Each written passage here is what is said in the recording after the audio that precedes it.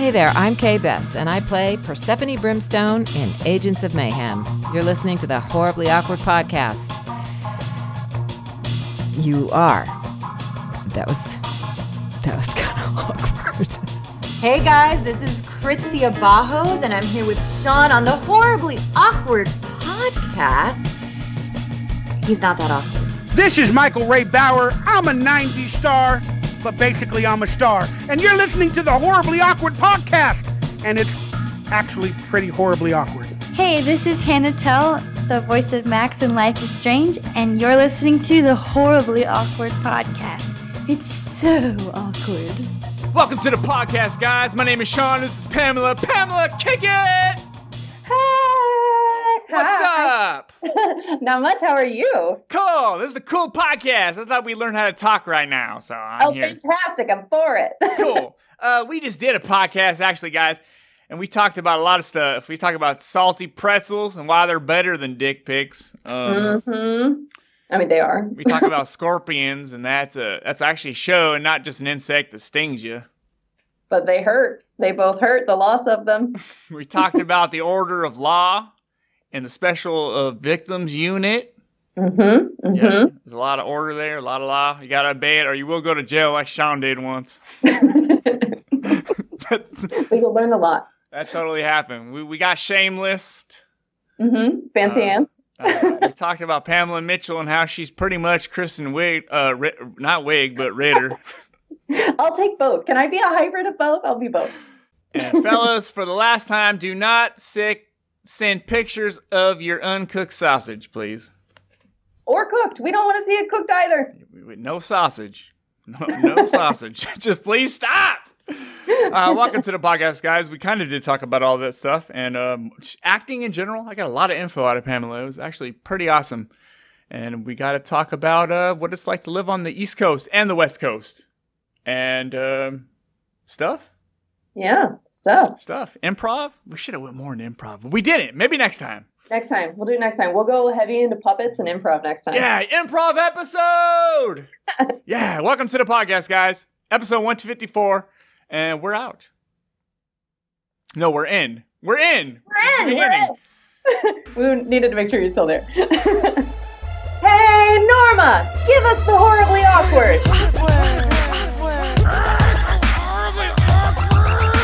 That's horrible. I can't even control myself. It's so horribly awkward. This is so awkward. It's so awkward. This is horribly awkward. No one off. Horribly awkward. Horribly awkward. Horribly awkward. Horribly awkward. Horribly awkward. Horribly awkward. Sean, dude, you're horribly awkward. Sean, I know you think this is weird, but it's not as weird as you think it is, dude. Don't do that, it's awkward. We'll recap. Yeah, are you on a time limit at all? Nope, I'm good. I will warn you, my dogs will fight to the death for the mailman, so if he happens to in their defense, he hasn't killed me yet. So okay, awesome, because we need about 6 hours, so we're good. We got 6 hours. Okay, so welcome to episode 154 of Horribly Awkward. I'm Sean. Thank you for listening. Thank you as always. Thank you for meeting me for the 154th time. I appreciate that. But more importantly, on today's episode, I have a very special guest that I met through Instagram a while ago because I seen a really interesting and funny picture that we'll talk about soon, and it just caught my eye. So I was like, I gotta follow this girl. She looks awesome. She's an actress. She's been in a lot of cool stuff, and I'm hoping a lot of awesome stuff to come. I watched an episode of Law and Order with her in it recently, which was she displayed some awesome skills, I gotta say.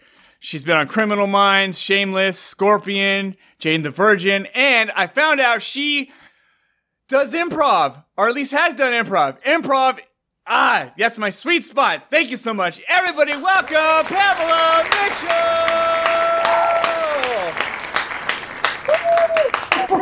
Yay! Hello, thank you so much for having me. I'm honored to be guest 154. I'm going to tattoo it on my arm now. Yes. No one's ever said that. That's awesome. So improv, huh? I love improv. I used to listen to Improv for Humans. Have you heard of that podcast? Oh yeah, I have indeed. Have you met any of those people? I know a lot of them do you at UCB. Yeah, I'm sure that I have. I'm actually really terrible with names despite improving. But it's the funniest community. I actually started doing it in New York. So I did UCB 101 there. And when I moved here, started finishing it. But I've like weirdly done improv kind of forever. My first real acting gig was actually this TV Land show called Make My Day. And it was basically a prank-based show for nice people. So I was Lil Jon's fake assistant for a day, and this really nice man from New Jersey, we like pranked him all day. Wait, actual Lil Jon? Actual Lil Jon. Yeah! Yes, which, fun fact, that man has the greatest, deepest voice ever. I just want to hear him talk all the time. And then you listen to him in a song and you're like, oh, sure. Yeah, there's two sides to every coin, right? Totally. Lil Jon, like, he may not be a guy I go to listen to a lot of his music, but he's in so many songs. And he's so hype. Like, I can imagine his energy at all times. He just seems like a fun dude. He was totally fun and like legit just I'm pretty sure kept stealing away to like go smoke weed throughout the day. So we were all just kind of like, okay, Lil Jon's just gonna run away for a little bit. He'll be back. How long ago was this? Oh God, this was like 10 years ago. So now he wouldn't even sneak away. He'd just do it right there, right? Yeah, now he could just like openly do it. Yeah, this was like in New York City too. So everybody's kind of like, at the time. But yeah, now he can just openly blaze. The world is better. Oh, that's awesome. So I thought you lived on the East Coast, but you're in Los Angeles? I'm in Los Angeles now, yes. I lived in New York for about 10 years, and then I moved out to LA about 5 years ago, but I have been in New York for the past couple of months working. So you are technically sort of correct. I mean, the atmosphere, so I've only been in New York once. I flew over to Connecticut roughly 10 years ago. We spent like 4 days there. We went up to New Jersey, to New York, and it's just a different environment. The atmosphere is so different. It's so hectic. I mean, it's similar to LA. It's just busy, but it's different. It's such a cool feeling to go over there and experience that. Even though it's short, it was awesome. I hope you get to go back. I'll be a fake ambassador for New York City right now and say that it's a really wonderful place. I read a thing somewhere once that every single country and kind of like area in the world is represented somehow in New York City. And it is one of those like magical things where you just get on the train and everyone looks different. Everyone sounds different. Everyone's all angry at each other. So there's one commonality that's off. Like, yeah. Awesome. You got motherfucker, get off the road. Yeah, 100%. Somebody's like knocking you in the face because it's showtime and they're swinging on the poles asking for $1. And you're like, I'm tired and I'm hungover. Please just don't kick me. But yeah, it's an awesome place. And yes, it is a very different dynamic, which has been the strangest thing about the California move. It's just like getting used to a totally different system and just way people operate. But it's been nice. California has been much better than I thought it was going to be. I'll say that. Well, I've lived here my whole life in California. I was born and raised in the Bay Area. Now I'm in Fresno, which is in between you and the Bay Area. Yeah. And it's weird. I talk to other people, and when you like mention the rent, like for me, I got a 1-bedroom apartment. It's kind of small, but when I say this, you'd be like, "You're crazy. That's not a lot of money." So I'm like, "Oh, my rent went up to $800, right?" Oh my god. and in LA, you're like, "Oh, that's insane." In the Bay Area, you're like, "That's fucking crazy." But then other people, like I have friends in Wyoming, and they're like, "Dude, that's how much my house costs." And I'm like, "Oh my god." Yeah, it's insane. I think about my first apartment in New York City. This was 15 years ago now at this point. I paid $600 for my share of a 3-bedroom, 4th floor walk up that had bed bugs and was huge but horrible because of that. And I think now, like, that was so cheap. Like, how my mind has been warped by living in extremely expensive areas where I'm like, $600, that's nothing. But yeah, and like my family's from Southeast Missouri, and rent or a mortgage there is like half of that for so many people.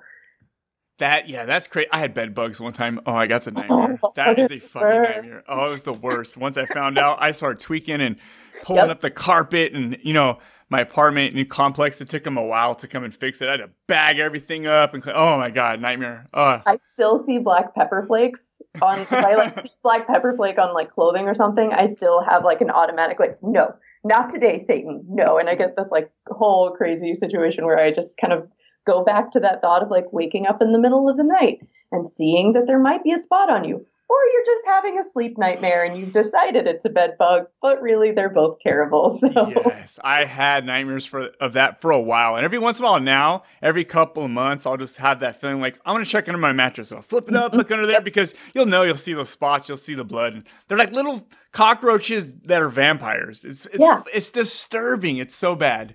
They live for 18 months without feeding. How? They're like the Keanu Reeves of bugs. It's not, I don't even understand. They're so gross. They're so gross. I never want to relive that. If it's so bad because anybody can have it. You could be the cleanest person in the world and get them. So yes, so it's the one great equalizer, I guess. Yes, it is, huh? Right? Yeah. So don't want to relive that. Same. Yeah. So I mean, yeah, living in New York, LA, the Bay Area, it's crazy how high the rent is, but you look around the stuff around you, like you can make money and make living. You just got to be the ones to make that living, or else you're like poor. And it's sad because in the Bay Area, if you have a minimum wage job, you're screwed. I don't even understand how people are able to do it. Honestly, I was in San Francisco once for a commercial shoot, and I was there for like 5 days, and I had enough free time to just kind of walk around a bunch of neighborhoods, which was awesome and gorgeous. But if you work at like McDonald's, how the hell can you afford to work or to actually live in San Francisco? Yeah, you got to work multiple jobs, work at home, or live with your parents or something like that. Yeah. Yeah, it's crazy. It's gorgeous. It is absolutely gorgeous. But you got to have the McDonald's workers. Otherwise, what's the point? Yeah, I honestly, I do not want machines taking my orders. I want to talk to someone face to face and make my orders. I don't like all this companies trying to downsize off humans working to build machines to do it. I just don't like it. It doesn't feel good. It feels strange. There's something taken out of the experience of it. Yeah. Exactly, yeah. Like, so then we're going to have burgers. So you're just walking up, it'd be all machines. You order to a machine cooks your food, a machine wraps it. Like, I don't want that. Pushes it out. I just don't want that. I don't want that. It's crazy. Yeah, it is. I want to see an angry, high school or college student, extra working mom or whatever. I want to see somebody like have the moment of like, here, I question your choices. You don't like pickles, huh? Fine. Not my choice, but fine. Here's your meal. Have a good day. I want that. The young kids who don't care yet. I mean, I worked at Baskin Robbins. My first job, and I was 15 to 18. I worked at Baskin Robbins, and that was an experience. It was just sure. It's something you have to learn those experiences, right? You have to. Everyone should have to work either in a food service or in a retail job, and like a low-end retail job, just because that's how you actually get to figure out that people are horrible and how to just respond to it. But I think everyone should have to do that at least once in their lives. Oh, I'm getting it right now. I'm doing floors, so I'm doing flooring. So, I mean, I'm sure you've seen posts. And, I did actually. That parquet floor looked pretty lovely. Oh, yeah. See, that wasn't actually parquet. It's glue down vinyl. Oh, really? We thought it was going to be parquet, but still is. They're such small little pieces. It's taken a long time, but it looks really nice. It looks really nice, yeah. Yeah, but we do get, because I'm working through an insurance company, so mostly it's people whose houses got flooded. It took them 3 months to get us to the point where we can come in and do the floors, like all the rest of the stuff. So they're never happy. I mean, I'm not gonna say never, but they're usually not happy by that point. Yeah. So we don't get a lot of the praise. Right now we're working in this guy's house, and he's like, guys, this looks really awesome. Good job. I love it. And it feels so good. Oh, that's awesome. You need that. You need that every once in a while. Yeah. You want to know that you're making a difference, right? Yeah, totally. Yeah. Just somebody's like using every day, actually. Yeah, I know. Your floors are there forever. It's awesome. It's fun. I like that kind of work. But, doing stuff like that, with my hands and just making it. I love it, creating stuff. It's kind of interesting. Yeah. Not good on the back, but it's fun. No, it is not good on the back. I have started watching. I like really terrible reality television. Like if I'm going to watch some trash TV, I want to watch like Hoarders or like The Last Alaskans. Like if there's a zombie apocalypse or like the world goes to shit or I end up in jail, I'm going to be okay. And I feel pretty good about that. But I was watching The Last Alaskans last night, and this guy was like doing ice fishing for like beavers for something. And he was talking about his back problems. And this man's like 65 or 70 and a very well worn. And I was thinking, he got pretty far in life to be able to like still do this at 65-ish. Like it's a back problem, but it's a good run. It's a pretty damn good run. Maybe we all get to that. Yeah, that's wow. Yeah, it's different. Alaska, that's different. You got to go out and bust your ass to live. You got to go out there and when you don't want to and go ice fishing. Yeah, totally. Also, like, who chooses that? These people choose that. They're people that would not enjoy the New York City or Bay Area experience. I will say that. Yeah, my boss wants to move to Alaska. So really, yeah, he's saying he would have left and moved to Alaska a long time ago if he could have. So like the part where there's no daytime Alaska. I don't think that part. There's a store. He wants to hunt shit. So definitely where he can hunt something or fish or he's a hunter, fisher. That kind of guy, That's fair. That makes sense. Alaska's like a magical place for that. Yeah, it seems awesome. But I need Best Buy. I need there to be a Best Buy and a Walmart right down the street right here. And my grocery store is 1 block over. It's so easy to get to. I don't want to go out and have to find an animal, kill it, gut it. Like, that ain't quick dinner. That is not a quick dinner. No, it's not. No, that's no fun. But what are you going to do when... Since you're an actor, what are you going to do when all the actors are AI robots? Oh, man. They can just cue them, cry now, and they're just like, They're all Meryl Streep immediately, and they didn't have any, like, actual life trauma to have to do it. I don't know. I'm going to have to, like, have a dog commune or something, or find something else to do. Well, they definitely need people to teach those robot stuff. I actually have done a strange amount of VR work already. Like, it's a relatively new kind of VR work? Yeah, I've done some stuff in VR filmmaking, which is a really cool new thing it's getting more normal. I was in this short film called The Dinner Party, and it was Sundance lab short, basically. And it's a super cool film that's about a kind of real life event. There's this couple in the 60s that believe that they were part of an alien abduction. And so it's their retelling of the experience, but at a dinner party with VR. And it was so cool to see that technology moving forward and seeing the actual, like, the DPs and all of the camera crew and all of the lighting and having to set up one shot that's actually being filmed by like 14 cameras that are in this little circular contraption. It's really awesome what they're starting to do with technology. And I'm super excited about where film's going to go with it. I know some people are afraid of it. But no, yeah, I love it. VR is cool. I'm into it right now. I have a PlayStation VR, so I have a little experience with it. But so in a movie, is it someone's acting and they got a camera on their head? How is that working? This one, so that one specifically, it's one camera technically, and it has like 14 other little cameras in a circle. Okay. And you stage it for the actors very much like a play. Like, you always need to know where your mark is, which is where you're standing, so that you've got, the best camera situation and other actors can go back and forth. But this is extremely specific, so you don't get knocked in the head by a giant camera that's whizzing by on a crane. So it's a cool thing just for how they're doing it. That one, I think there was only one main set of the VR cameras. So it's one camera, but with the little 14 guys. And then I think that they did have some additional B cameras around just in case we needed some extra footage or inserts or whatnot. But then when you go back and you watch it and you can turn your head and actually be seated at this table and see everyone talking to each other, it's really cool. And That's the future. Yeah, I'm interested to see people that have a very lesser budget be able to actually take that and what they're going to be able to do creatively with it. It's going to be an awesome medium. Yeah, the cool thing with technology is it gets cheap so fast. So, people can incorporate that into their filming like fast if they want. Like, technology drops so quick. Yeah. And I feel like it actually benefits young filmmakers so much. Mm-hmm. And I'm going to say this sounding like kind of an old person, but like when I was a kid, like Oregon Trail was really cool. So I wasn't, I didn't grow up just having all of this really amazing technology.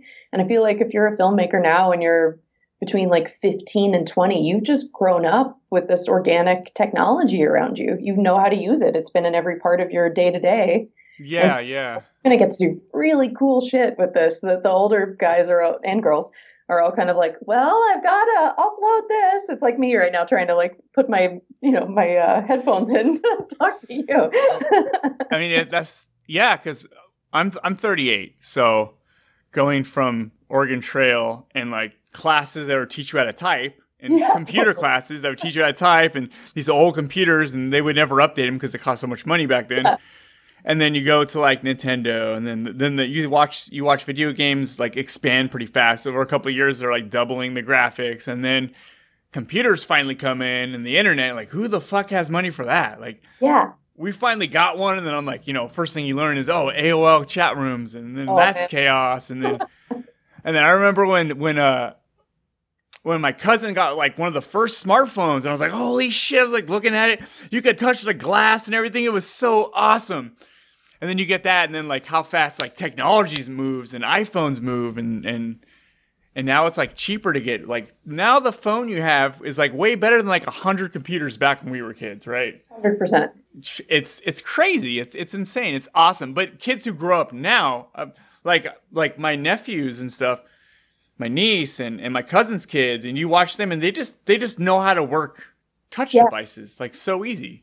Yeah, it's just there's this old video. And it's this baby in the backseat of a car, and somebody's like on their cell phone filming. And it's this baby with a magazine, and the baby is trying to basically like shrink the page with and he's crumbling the paper, and he's looking up, and the baby's face is like, "What the fuck, mom? This isn't right." Like you can tell that the baby's really confused, and the mom like switches back or whatever, and the kid is used to having a little tablet of some kind, and he can make the picture bigger or smaller with his hand.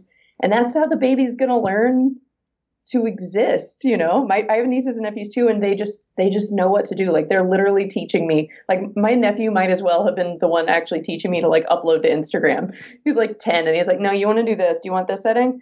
If you're doing a boomerang, do you want it to have longer frames on it? You can make it longer. It doesn't have to be. This is just the standard. Okay, whatever." Nice. Yeah, you need that, right? I mean, I never learned how to use Snapchat. I got it real quick, and it was like, what's going on here? I don't understand.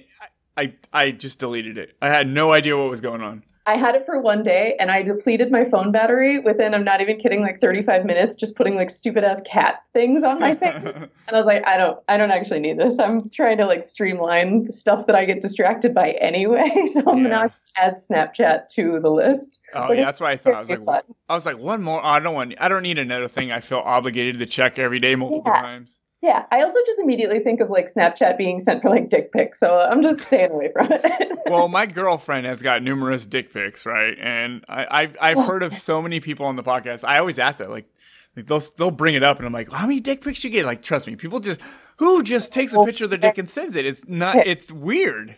It is weird. I've asked my husband before. I'm like, is there ever a point of your life where you were just like, you know what? I feel like my dick looks good today. I'm going to send this dick to a random stranger I've never met. And he says, of course, like a hopeful, normal amount of the good men, no, I haven't. You send that if someone asked for it. And truthfully, and this maybe is personal, but like, I don't need the dick pic. It's fine. We never really want the dick pic. Most of the time, women, even when we pretend we like the dick pic, we're being like, sure, it's great. Yeah, like it's not an attractive photo ever. I don't care. I don't care if it's Thor's dick. It's still never like, this is great. At least for me personally. Yeah, I feel like it's strange. I don't know. It's really strange. Unless it's like, okay, if it's your wife, your girlfriend, somebody you trust with these pictures, you can go back and forth, whatever. Yeah. Absolutely whatever. 100%. But when it's just like a stranger, it's just weird. It's probably not even theirs. It's like, let's type huge fellas. Let's screenshot that. Send it over. Hope that in return. Yeah, it's an odd thing. And I always find the most odd when it's like 2 p.m. on a Tuesday. Those are the ones that are the weirdest to me. Because it's like, what at 2 p.m. on a Tuesday made you send a stranger this very private that's photo? At 2 o'clock feeling. 5-hour energy at 2 o'clock. You get amped up. You know what? Next time I'm just going to send, how was your 5-hour energy in return, and see what they say. That's hilarious. That's funny. Funny. I'm glad we got on this subject because it's hilarious. So let's get back to your Instagram a little bit, because I followed you. I remember you had a picture like with little hands or something. Oh yeah, my tiny. Oh, you know what? Hang on, I've got one. Oh, you got one. Oh, she's getting tiny hands. Da, da, da. I don't know if people will see this, but yes, I have these tiny hands. I just think they're really funny. I make puppets. I'm a puppeteer. Oh, no shit, really? Yeah, so that's kind of why I end up having like really weird things in my house a lot. If somebody ever like broke into my house, they'd have a lot of boxes. They're just like, why are there a bunch of boxes of eyeballs? That's very strange. But that's awesome. Have you seen that new Jim Carrey show on Showtime? Kidding. Yes. Kidding. That show is so good. Have you seen the whole season? I haven't seen the whole season. I'm actually a bad puppeteer, and I haven't seen the entire season. Oh, watch. Yeah, that was, it was so out of the blue, and I watched, that was so good. It was so good. Just the puppeteering stuff in it was really awesome. I really like it. I enjoyed it. Really amazing puppeteers that work on the show. I actually auditioned before the series had started, and they didn't cast me. Come on, kidding. And you have experience, man. Well, they got a bunch of really amazing puppeteers. There's actually a couple of puppeteers on Kidding that also did the Happy Time Murders. So they're in, with the Henson crew, and there's a really huge portion of puppeteers out in LA. I was just gonna bring that up. That's because you got your scene cut out, right? I did make it to the deleted scenes, so good. Technically in the canon. Well, yeah, at least you get it. That means you get that IMDb. You get your credits. Yeah, totally. And that was the coolest. I'm gonna say at this point now, I'm gonna say it's the second coolest experience of my life. My favorite movie as a child and still as an adult was The Labyrinth. And I watched it every single Saturday morning. I'm not kidding. For 5 years, my poor mother also probably knows all of the words to The Labyrinth just because she just would walk through the living room listening to it. And I got into puppeteering just sort of from that. And then when I moved to New York, I worked with this company called the Brooklyn Puppetry Arts Theater, which was a small nonprofit that did a lot of kind of kids-based puppetry, and then also would do more adult-centered and not dirty dick pic adult-centered shows, but actual like adult puppetry. And so I learned to kind of build with them and actually get to perform, and then have ended up making puppets for a couple of random film projects of friends and other coworkers, and occasionally I get to actually, do some puppeteering. But then I just sit around my house and make weird puppets. Like I'm making some for my nephews right now that I'm going to call the BC Boys, the little dinosaur puppets. Oh, that's amazing. That's fun. Everyone, I feel really bad I have a lot of people in my family, I'll just be honest. A lot of people in my family don't have hobbies, and I just feel bad for when people don't have hobbies because there's nothing to look forward to. Yeah. Besides maybe, getting upset about what's on the news or what's happening in your area or what's happening with the president or whatnot. But I really love when people have, just passion projects that, whatever it might be, video games, puppeteering, podcasts, just it's something to look forward to. Whatever. Yes. Yeah, totally. You do. You have to have that as a human. Like, what else are you doing? And you need to have a distraction. And hopefully a good distraction that actually makes you feel better about being distracted, Yeah. You're like, maybe, I don't know. Yeah. Well, I get distracted by social media a lot, and sometimes I'm on there too long. Fair. I have the same thing, and I am trying to be really purposeful about social media right now. Obviously, as an actor, I have, I use it to do promotion kind of stuff and just to kind of keep in touch with people of various types. But you also can just go down this weird rabbit hole where you look up and you've spent 45 minutes looking at strange photos of blinds and the shades that they created on the floor and some, artsy framing of said photo. And you just go, what the hell am I doing with my day? 45 minutes. That's my getting started point.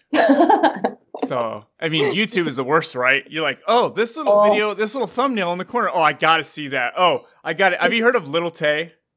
No. She's like an 8-year-old. She cusses a lot and she throws money around. She talks about she's the biggest flexer of the century. Wait, I have heard of her. Yeah, the throwing money and flexing thing. Yeah, and it was actually her mom who was a realtor, and these were her places of work, and she'd bring her in there and film these videos, and she was coaching her, and she got in trouble because the stuff that she was saying and shit. But I fell down a long rabbit hole with that. I was like, what is going on? There's that little 8-year-old girl saying fuck everyone else and I'm gonna beat this bitch's ass. I'm like, what is going on? I was like, and then that would lead me to more shit, and we got Catch Me Outside Girl and this and that, and oh my god, it never ends.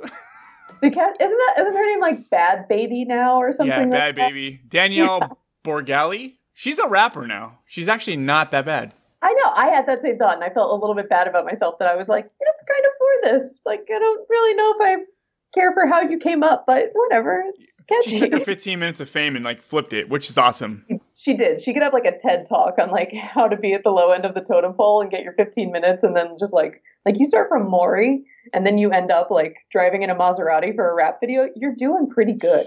Yeah, all it takes is one video going viral, and you have to like capture what people want out of that and run with it. Yeah, totally. Bad Baby, who knew? I've listened to some of her music, and it's actually not bad. I'm like, you know what? She's a rapper. She's a young rapper. She's skilled. She's not just yeah. And she's Malcolm Gladwell would say she's doing her 10,000 hours. Oh yeah, 10,000 hours. So back to your Instagram. You take pictures like every day. Like you take very good pictures. I'll be honest. You take pictures that stand out and you want to look at. Like it's not just like me. I just post a bunch of bullshit on Instagram. But when I enjoy it as well. Yeah, you'll post a lot of really interesting, a lot of colors in your pictures. I've noticed. There's something cool about Instagram. I was actually talking with an editor friend of mine the other day, and we were discussing that Instagram in particular allows you to have kind of a personal lens. Yeah. That you don't really have on other formats. It's like one thing say what you will about social media and narcissism and all of that. There is something nice about being able to kind of curate your life and what you show of it to other people and influence how they see it. So I don't think I'm necessarily great at it, but I do try, I naturally gravitate toward colors in life. I did retail for a really long time. I love clothing and outfits and just kind of doing collaboration-based things with fashion. So being an actor works out well for that. I have 2 really cute dogs, so I try to take photos of them all the time. And I think the internet gets really negative really fast. And I think you can get into really dark spaces. And I, at least personally for Instagram, like I go on there to get away from the crazy Trump stuff and the crazy, liberal versus conservative. Oh, yeah. Yeah. And so Instagram for me is like, I want to just like have a fun little moment and share it. And sure, there's that moment where if people are liking your photo, of course you get that weird, we're probably all going to go to hell and die because of this thing that's getting ingrained in us to be like, oh, people liked it. But there is, it feels good. Yeah. It's a little buzz. Thing. Yeah, exactly. Yeah, I like it. I think you post a lot of really good pictures. You're constantly like, I'm going to see something new every day, I think, pretty much. Most of the time I will post something at least once a day, sometimes twice. And if I'm really extremely bored and you see me post like 3 times a day, you should just text me and be like, get off the internet. Hey, Pamela, are you all right? Like, what's going on? I sell 3 pictures today. You told me about your 3 picture limit. We're reaching the maximum there. So yeah, it's fun. I like Instagram. But you know what the thing with Instagram is, you could write as much as you want in your description of whatever your picture is, and people most likely don't see it. Exactly.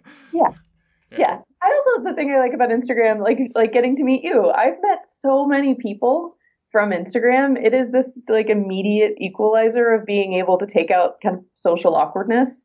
Like if I met you at like a grocery store, we would never probably walk up to each other. I'd just be looking at the ground. I have bad social anxiety, so I'd just be looking down. Yeah, like everyone does though to some degree, unless you're like that guy. Nobody wants to be that guy. Like, don't be that guy. Anybody that's listening, don't walk up to people in the grocery store. But on social media and Instagram, you can like things and you can, if you don't send weird things, then you start to have an actual kind of friendship with people. You might not ever meet them. Actually, I have a puppet friend who I've met on there. We haven't met in real life. And I talk to him relatively often via social media, and I consider him a friend. And it's a nice thing to just know that I can randomly meet these people that we never would have interacted with and actually get something out of each other's relationship. It's nice. Yeah, that's awesome. Because you can actually see like what their interests are. It's better than meeting somebody and you find out they're a complete asshole. You kind of already have this feel, like I met my girlfriend through this podcast.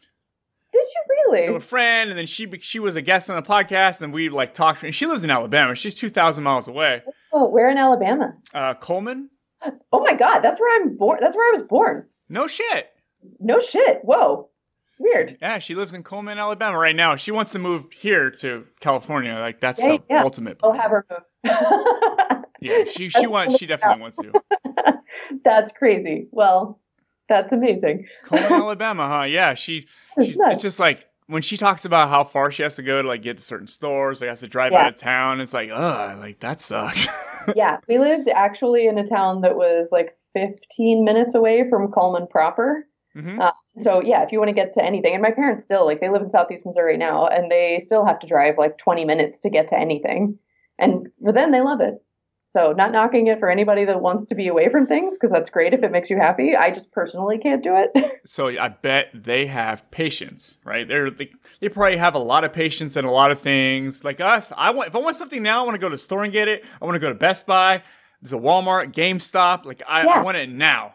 Yeah, same. If I want to go get milk, it's 3 blocks away from me. If I want to go get eyeliner, it's 3 blocks away from me. Anything that I need to get, I can probably get within 5 minutes. Yeah, and that's really the nice. beauty of California. Yeah, totally. Or most of it. Yeah, so she wants to move here. If that ever happens, I'd probably fly over there and then we drive back. You know what? When we moved, we drove from New York across the country with our like little moving van and whatnot. And it was awesome. I don't know if I would ever do it again. But it's cool once. But it was really cool once. And I saw some crazy ass towns. There's this town called Tucumcari, New Mexico, which has been just ingrained into my brain. I like kind of genuinely want to write a script that's based in this town, like a weird horror script, because it was so crazy. We pulled into this. They've got all those little like neon sign motels. It's along Route 66. Oh, I'm picturing it already. Yeah, so we pull into this motel. It had a room available that took dogs, and we had 1 dog at the time. Did it have a flickering vacancy sign? 100% did. Yeah. It's every stereotype you imagine. It 100% had, and it was creepy, which I love. Like I love horror movies and things, so I'm like the person that's like, let's walk into this abandoned old building. What could possibly go wrong? I'm that person. So I was like, yeah, this creepy old motel. Let's stay there. We open the door, and it's these like green lights on the inside that are flickering. And I like hand to David Bowie, these like locust things come up from the floor once the lights turned on and like went toward the lights. And so already the room is like, oh God, there's all these crazy weird bugs. And then they all got out of the room. And then we go to get food at this restaurant like across town. And there's this guy who's probably 55, 60, something like that. He's jacked. Super jacked, but like, when the face doesn't match the body, he's one of those like the face didn't match the body situations. I can picture it. Yeah, and he has no shirt on, and he's got these like big cargo jeans, and he's holding a gun, just standing in front of this Mexican restaurant. This is not a fancy place. This is a little hole in the wall. I don't know who he was guarding or defending, or if he was just standing there, but I just saw that man and was like, I don't think I'm that hungry anymore. I think I might just go through the drive-in and go back to my strange little motel room now. Okay. He was the bodyguard. Haven't you ever seen Breaking Bad? They're out there cooking meth, and he was the bodyguard to their underground meth facility. He was Meth Tuco, like the actual Tuco.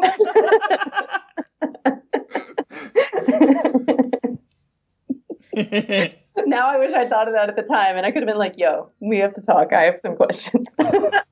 I wish they had another show that would match Breaking Bad. Did you watch the whole thing?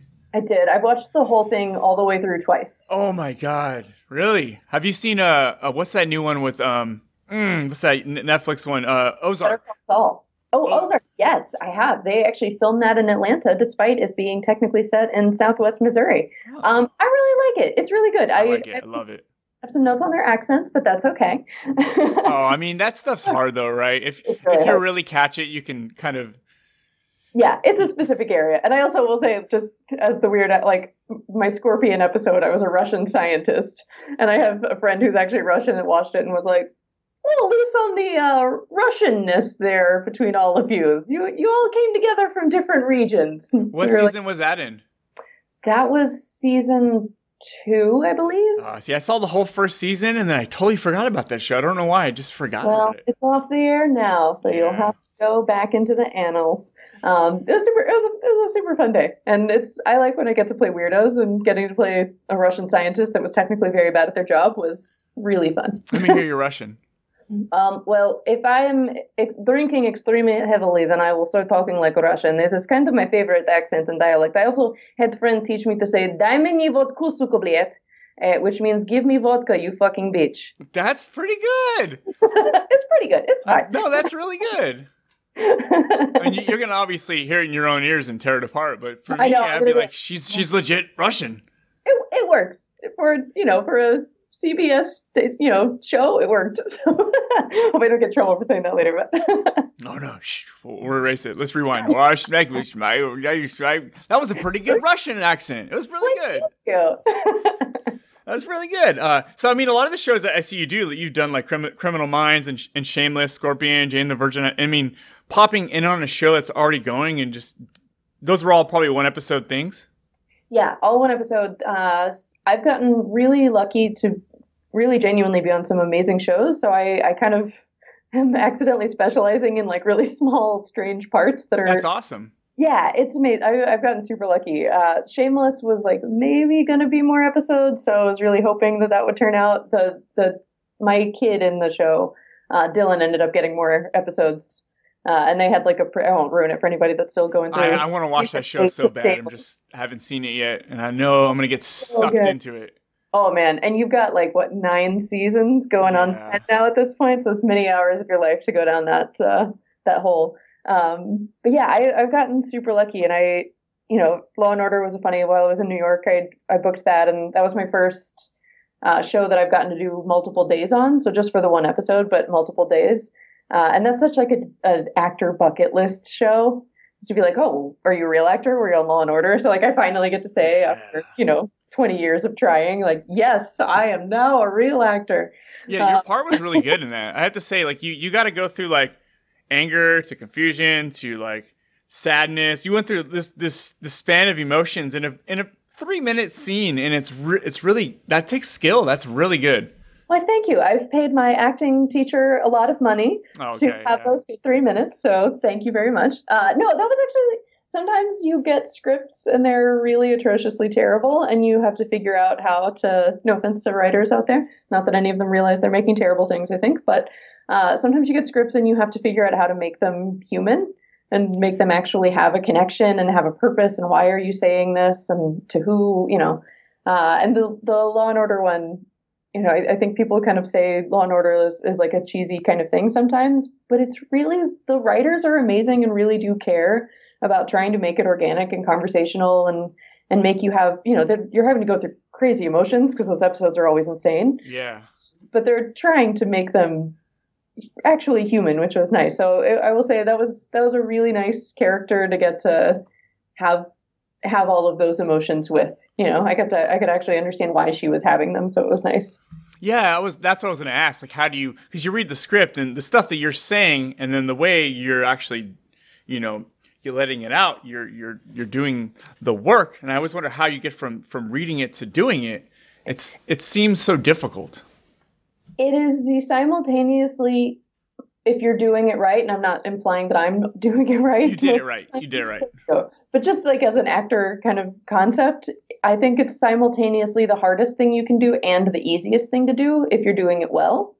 Because you have to be able to take yourself as a human out of something, and you have to pick up this other human and put them on and really think why they're doing this, why they're saying it. And you have to react many times like it's the first time you're hearing these things and then saying something in return to them.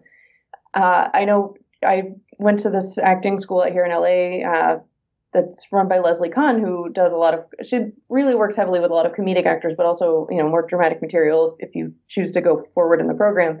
And she has these wonderful things that she suggests actors to do.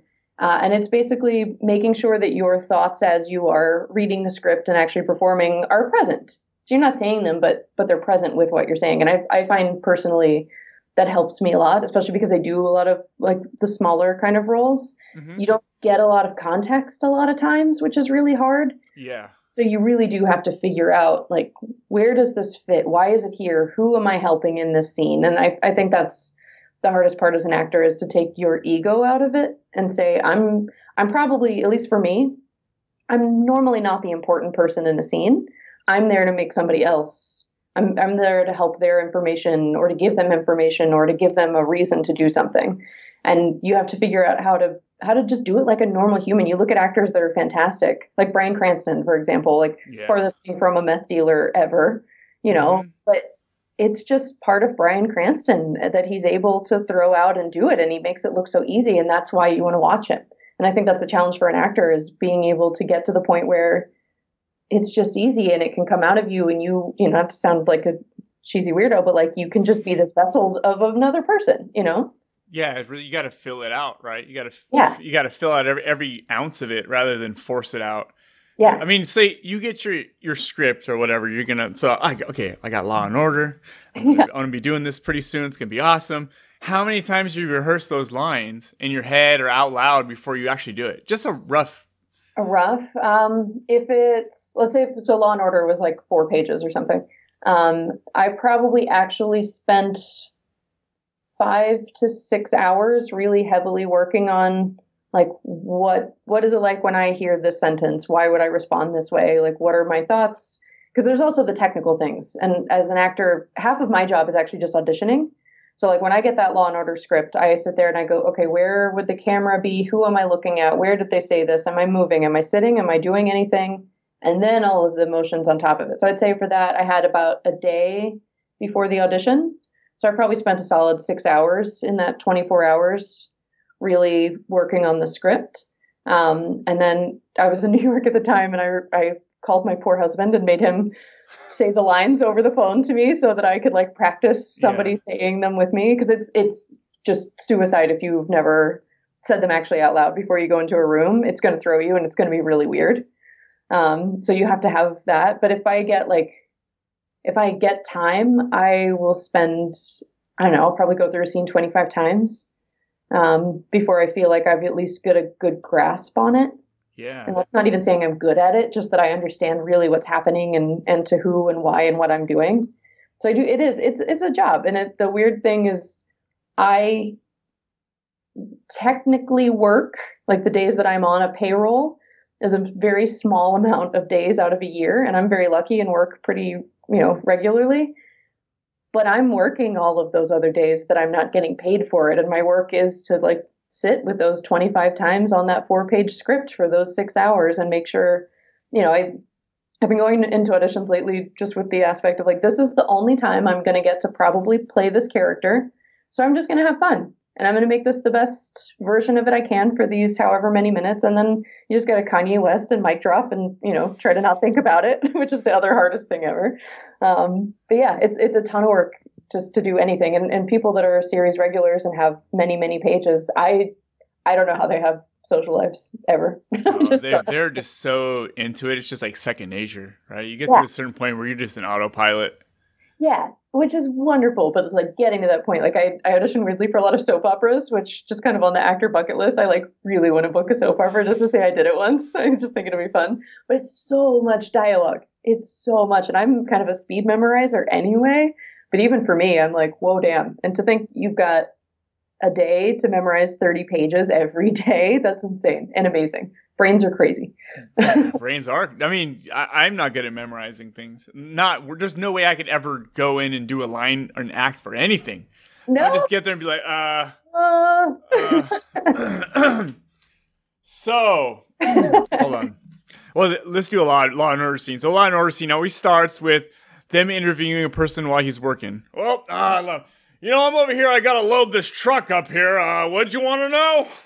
Excuse me, Mr. Moses. We have reason to believe that you know a woman named Sally Ruthersfield. Once upon a time I knew a Sally, but I'm kind of busy working. Well, why don't we take you down to the precinct, sir, and we're going to have some questions for you. I don't have time for that. I got a wife and kids at home, and they like to eat every 6 hours, so how long is it going to take? Obviously, you're our killer, sir, and we're taking you in immediately. You have the right to a lawyer. God damn it! You found me! They always interview people when they're in the middle of, like, moving boxes. Oh, yeah. 100%. I mean, that's what I think of when I think of somebody going in and doing something. They're probably moving a box or... Yeah, they're either moving a box or they're just, like, really awkwardly sitting on a couch that's very pristine. Like, my scene, I was sitting on a very pristine couch. Like, I'm waiting for company to come and interview me about my... But the whole thing, like... If a cop was coming to interrogate me or ask me questions and I didn't stop working, I'd feel like a fucking asshole, right? Like, I gotta stop. No politeness, yeah, 100%. Yeah. You want to stop and give them your attention. Yeah, officer, I realize someone got murdered, but it's not my... But FedEx they're really mean to their employees, so if I don't get this box working, I'm probably fired, officer. Yeah. Are you going to pay my minimum wage? No, actually, FedEx makes pretty good. I have a cousin who works there. Yeah, I was going to say, my family doesn't work FedEx. They make it. I get in there. I'd do some FedEx stuff. That'd be cool. Fast Your paced. back would still hurt. Yeah, I know. I need to do something my back doesn't hurt. This podcast doesn't help. So, Yeah. It's cool. So what are some of your dream jobs? Have you thought of that? Like, what would be something? I know you said soap operas, but do you have like maybe a specific series? Like Game of Thrones would be fucking awesome, right? Game of Thrones would be really awesome. I don't know if I have like a dream role necessarily. I know the things that I'm technically really good at, and so I think that kind of falls into I'm a really wonderful like bitchy sister or cousin or something. So anything that would be like a Kristen Ritter type is kind of my goal. Right. Like, I love those roles where you just like get to be mean but with a purpose. And then for whatever reason, I've started like playing really fancy people. Like people are starting to audition me. I think when you get something on your reel, that's what they see you as, and so casting directors start calling you in. Bangs. The bangs weirdly help, which I thought it was like a rockabilly thing, but people keep being like, "No, it looks nice," and I'm like, "Whatever, it's fine with me. Cheap Botox, it's great." So you said your favorite movie's Labyrinth. What if they did like a new Labyrinth and you could be in it? No. You'd be like, no, you don't ruin it. Don't ruin it. I will say they're making The Dark Crystal right now.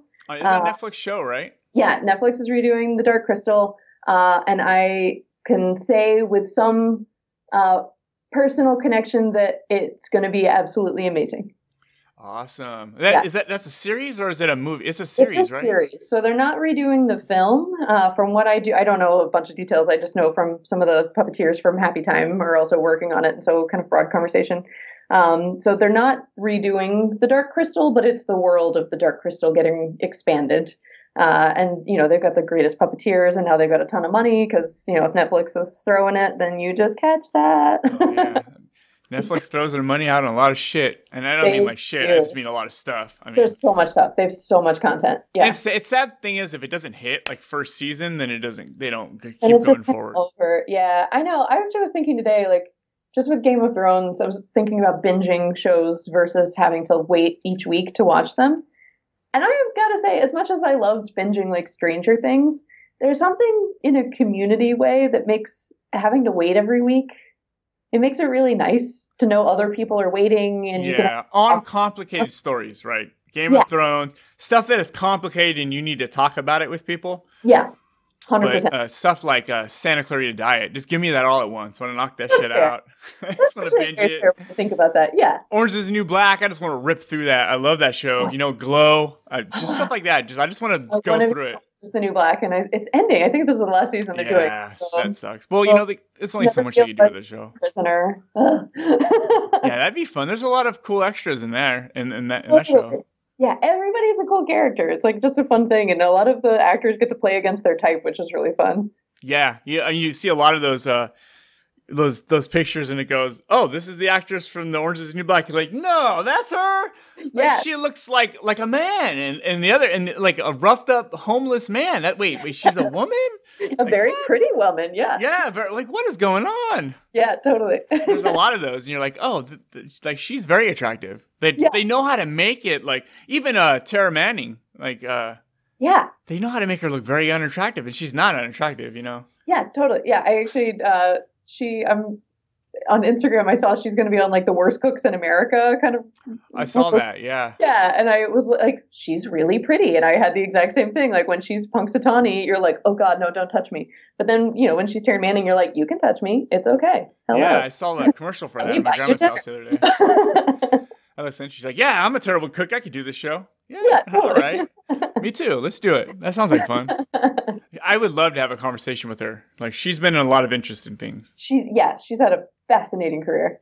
Yeah, there's a lot of people I would just love to sit down and chat with. Like I love these conversations like this. So I get to find out more about you and just some more about acting from a non-professional. Because I've had like Lou Temples came on the podcast and I've had conversations with him or I'll ask him a question. He'll go off for a half hour off of one question. He'll go off talking about his friendship with Johnny Depp and Rob Zombie, and it's incredible. And I've had some conversations where it's like you really you ask questions and they'll get answered, but there won't be any more to it. Like, you won't get any personality out of it. And I don't mean that in a bad way. I just mean some people are more professionally, they know how to interview more professionally. So it's different. Which I suck at. So I'm probably just rambling in weird ways. Oh, that's perfect. This is all I do. So yeah, that's how I do podcasts. I just want the flow, however it works. So no Labyrinth movie if they ever redid it. No Labyrinth. Let's let Perfect Sleeping Dogs lie. But if they did, I'm sure, and they said, Pamela, we need you on the Labyrinth. We think you'd be really great. I mean, yeah, of course I would take it. Ah, see? No, I've thought about that. Like, are there things that I would ever say no to? And that's a hard question to ask an actor. Like, we're so lucky, especially at the level that I'm at. I'm so lucky to get offered things anyway and to get the chance to do stuff. So it's hard to say no. I obviously won't say any names. I've maybe turned down like 4 projects ever so far. Probably the Labyrinth remake. It was definitely the Labyrinth remake. Sorry. I mean, you know what? With Bowie gone, I just really couldn't bring myself to do it. Like, look, if you're not going to do it, we're going to cancel a project. You're like, sorry. I mean, you want a 30-ish-year-old Sarah, right? It's less creepy when she's not a 14-year-old, right? So, what is your favorite movie as an adult? I would say if I had to like pick my favorite. Oh, that's hard. Yeah, pick your one take on an island DVD Blu-ray. We'll go 4K Blu-ray to make it look nice at least, right? So you can take one 4K Blu-ray with you. Oh, I can only pick one? I'm gonna say Cabin in the Woods. Oh, fuck yeah. Yeah, I'm going to say Cabin in the Woods just because if it's the only one I get, then I want it to be funny and I want it to be a horror and I want to see Chris Hemsworth in it. And yeah, so I'm going to say Cabin in the Woods. But if I had to pick other movies, I would say All the President's Men and American History X would probably be on the... What? What is that? What did you say?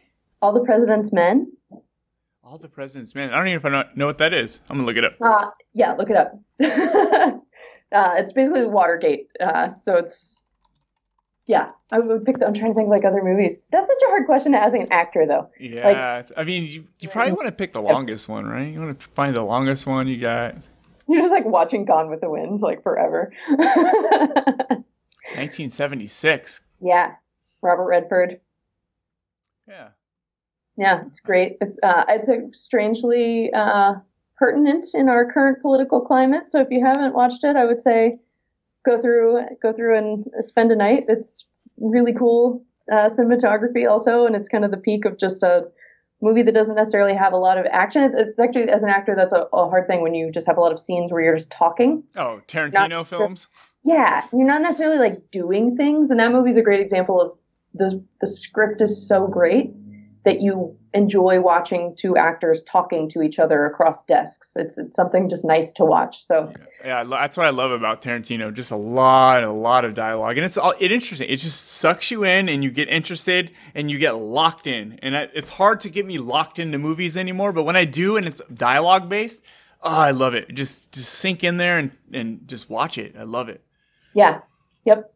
It's really hard though. Like now you need a lot of action, flair. Like I've heard a lot of people complain about these last episodes of Game of Thrones. Are you watching it?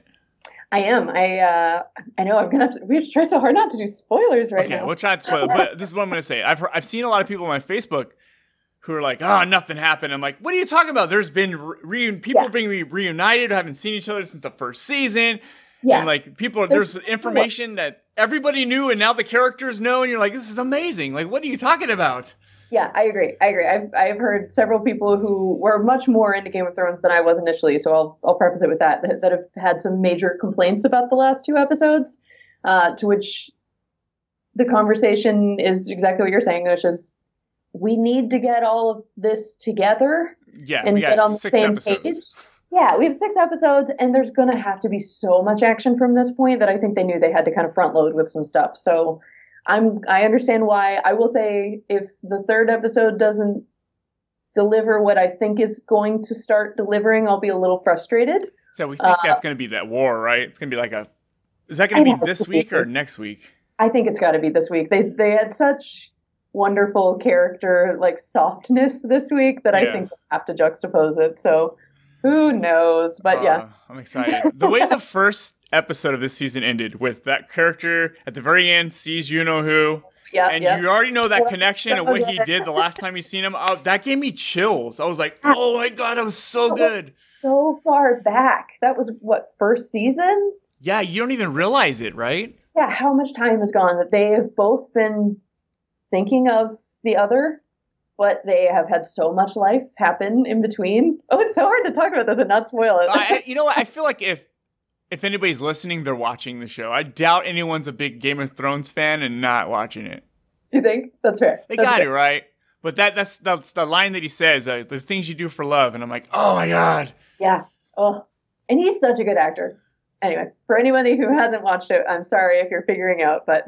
But my question is, who the fuck is pushing Bran around? He's like teleporting from place to place and no one's pushing him. I will say, here's my thing. My only thing with the entire character of Bran, so he can see all of the memories of the past, the present, and the future, right? Yeah, I think so. So why can't he just tell us what's going to happen? Why aren't they? I guess I still have a little confusion on why he's not. Can he see the future, though? How far can he see? I don't know. My impression, because I haven't read the books, I will full disclosure. Oh, I've never. And I know, obviously, we're far past wherever the books, in theory, would be going at this point. I believe that he's supposed to be able to see some of the future. I'm gonna have like some person on Twitter going on to like a really strange nerd rant against me for talking. Guys, stop. We're dummies. We don't know. I don't know. I say in full, I'm learning.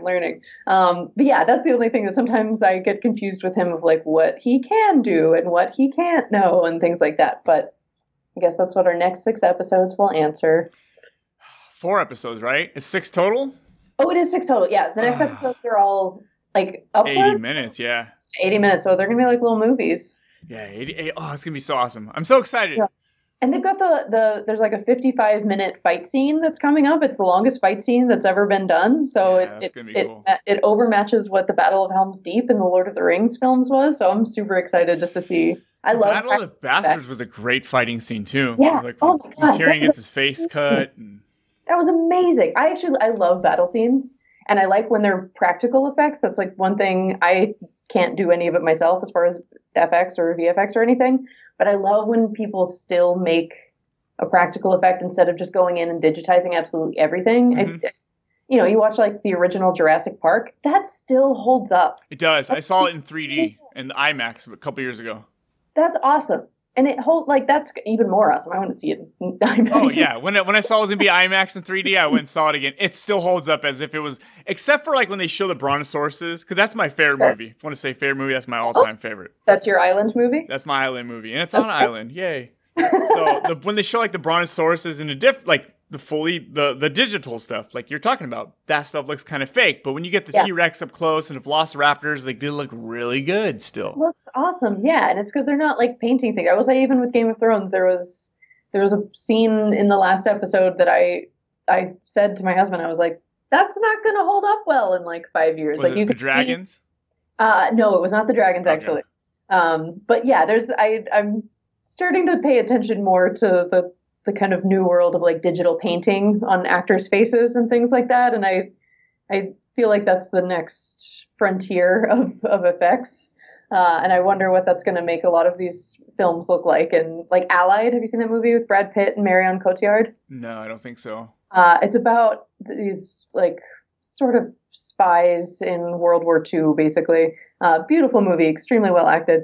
But they paint his face like a ton. Like they were making him, I don't know why Brad Pitt's ugly, but he apparently came to work looking a little rough, so they had to touch up some pockets under his eyes and things. But it was distracting watching. And so now I'm seeing a lot of stuff where they're doing that to actors, and I hope it doesn't ruin a lot of really good work for people watching it 10 years from now. Yeah, well, now you can't get away with that stuff as much with 4K screens. Everything looks, you can see the makeup on people's faces if you don't do it right, you know? Yeah. It's a nuts thing, and the poor makeup artists are always amazing and always so worried about it. And it feels like so much when you're on set and everyone's worrying about it, but then when you see the final product, you know why. They have to. If you're taken out of the show just from looking at someone, then none of it matters, you know? Yeah, it's crazy times. It's cool though. It's interesting. It's fun, right? Yeah, it's a good time to be in acting for you. You got you can. It is. There's so many shows. I think this is the most amount of shows that have ever been filmed, and it's also nice just for actors that live in different parts of the country, in the world, I guess. But as an American actor, you had to live in Los Angeles if you wanted to be a film or TV actor, and you lived in New York if you wanted to do theater. At least, the kind of like the big like Broadway. But now there's so much filming elsewhere. Like actors that live in Atlanta, they have an amazing opportunity right now. There's so like Ozark, as we mentioned, is being filmed in Atlanta, and there's so much there that you can have a normal life and a nice house and have a normal kind of life dynamic and be an actor and live, in the Southeast region. Or if you live in New Mexico, it's the tax credits that these states are allowing to have productions come in. It benefits the communities, benefits the town, and obviously benefits the artists of all formats. And it is a really nice, it's like a strange golden age of acting and in the aspect of opportunity. Can you imagine back in the 80s trying to be an actor when there's like 6 television shows? There's not a lot of variety, right? You really have to hit those big movies, or there wasn't a whole lot of indie back then. Most of it was blockbusters. There wasn't a lot of indie films. I always wondered that. I was talking about that with some friends that are filmmakers, and is it that there weren't as many, or is it just that we didn't save things as well? Like, I imagine there at least were indie communities, and it's just that we don't have access to, like, what is there, one VHS of some like weird indie movie, Yeah, you're right. There was like 1 million like new horror movies a week. Going to rent them from Blockbuster, you have a whole wall of new horror movies. You had no idea what they were. That is how I got into film. My best friend in Cullman, Alabama, actually, her grandmother owned a video store, and probably unfortunately did not really police what we were doing or watching well enough. And she would let us just pick out like 3 or 4 movies to watch over the weekend. And so, of course, we were like, we want to see blood and boobs because we were kids. And that was like, wait, not blood and boobs. And so we would end up watching, like, I've seen, I think, every B horror movie that was made before like 1996. I'm kind of not kidding. Nice. I might not remember them well, but I've seen them just because we would watch, like all the freaking Puppet Masters. I've seen all the Puppet Masters. Like, as like an 8-year-old should not be watching all of the Puppet. Well, I did it. Right? My friend Ted's like the horror enthusiast. He knows he still to this day just watches mostly older horror movies. And now the new ones are not as interesting to him, but he still watches them. But he knows everything about the old. He just knows them all, the stories. He's watched them so many times. It's crazy. He's like waiting for the moment in Leprechaun 3 when Jennifer Aniston's finger is bitten off. He's like, wait a minute. Leprechaun 3. Let's see. Have you seen Chud? I have seen Chud. I saw Chud as an adult, though, so actually that one does not stand for childhood. Let's go. What's some of the other old classic? Ghoulies. Oh, yeah. Ghoulies. Little in the toilet. Oh, my God. Ghoulies, Troll. Those are some weird horror movies. Troll movies are kind of amazing. Like, they're terrible, but they're kind of amazing. Critters. Oh, yeah. Critters is fantastic. Anything with, like, earthquakes and small creatures that become horrible, violent things, I'm for. Have you ever seen Saturday the 14th? No. It was like a spoof of Friday the 13th, but on Saturday the 14th, this crack opens in this kid's basement, and these monsters start coming out. And it was hilarious. He thought he could fill it up with cement, so he went somewhere and bought some cement and mixed it. And then by the time he got home, it was just a hard bucket of cement. And it's just stupid, ridiculous stuff. It's just dumb. I love that stuff. I love parodies, though. Anything that's satirical to me that's the highest form of humor. If you can do it lovingly and well, I love that stuff. Scary Movie. 14th. Oh yeah. I mean that changed the game of horror. I think actually. I think the Scary Movie whole franchise. I think it made horror kind of like sexy and fun again. I feel like there was this like weird lull after Scream where everybody was trying to figure out what was happening. Yeah. And I feel like Scary Movie strangely was able to make it like a meta commentary where people were willing to like go watch bad movies again. They're awesome. Yeah. What's the one with is it Haunted? The Haunted House? Haunting on Hill House? No. It's like they're making fun of like what's that movie with the ghosts in the house? It was the last one in the theater. Everyone was freaking out about. Conjuring? No. I'm so dumb right now. It's with like stuff We're gonna moving in give the it, like, house. a They set up pick it up. cameras and they're moving in the house. Stuff's moving. God. Brain fart. Very recent? No, not too recent. There was like 6 of them in the franchise. Like both sitting here like, Well, A Haunted House was Marlon Wayans' spoof of it. okay. So let's see. I gotta. Not The Conjuring. No, it was like there's ghosts in the house, and they move into the house, and they were showing like in the previews for the commercials for it on TV, which showed just the audience freaking out. They put like, Oh, and it's really green colors. Paranormal Activity. Paranormal Activity, yes. Boom! Oh, yes. Oh, we're dumb. We're really dumb. So A Haunted House is Marlon Wayans' spoof of that. So there's like the doll from Annabelle. He's like having sex with it, and there's he gets raped by a ghost, and it's really, really like my grandma. I watched at her house. She was cracking up when he's getting raped by a ghost. She thinks it's the funniest thing ever. I love when elderly people like the raunchiest stuff. Like, I'm going to be that person. That's awesome that your grandmother's like, yeah, give it to him. Or she's probably like, guys, give it to them. They deserve to lose it all. Ha, that's so funny.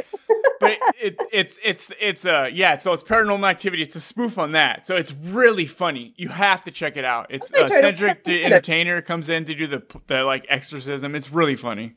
All right. Maybe that's my movie for the evening. I'm all caught up on everything else, so I'm trying to... you know when you have that moment where you've watched everything and you're trying to go through the annals of like, what do I remember that I haven't watched, or like, what do I want to rewatch? And that's kind of the hardest thing to figure out sometimes. I wish I had that. I have so many stuff. I have like all these movies.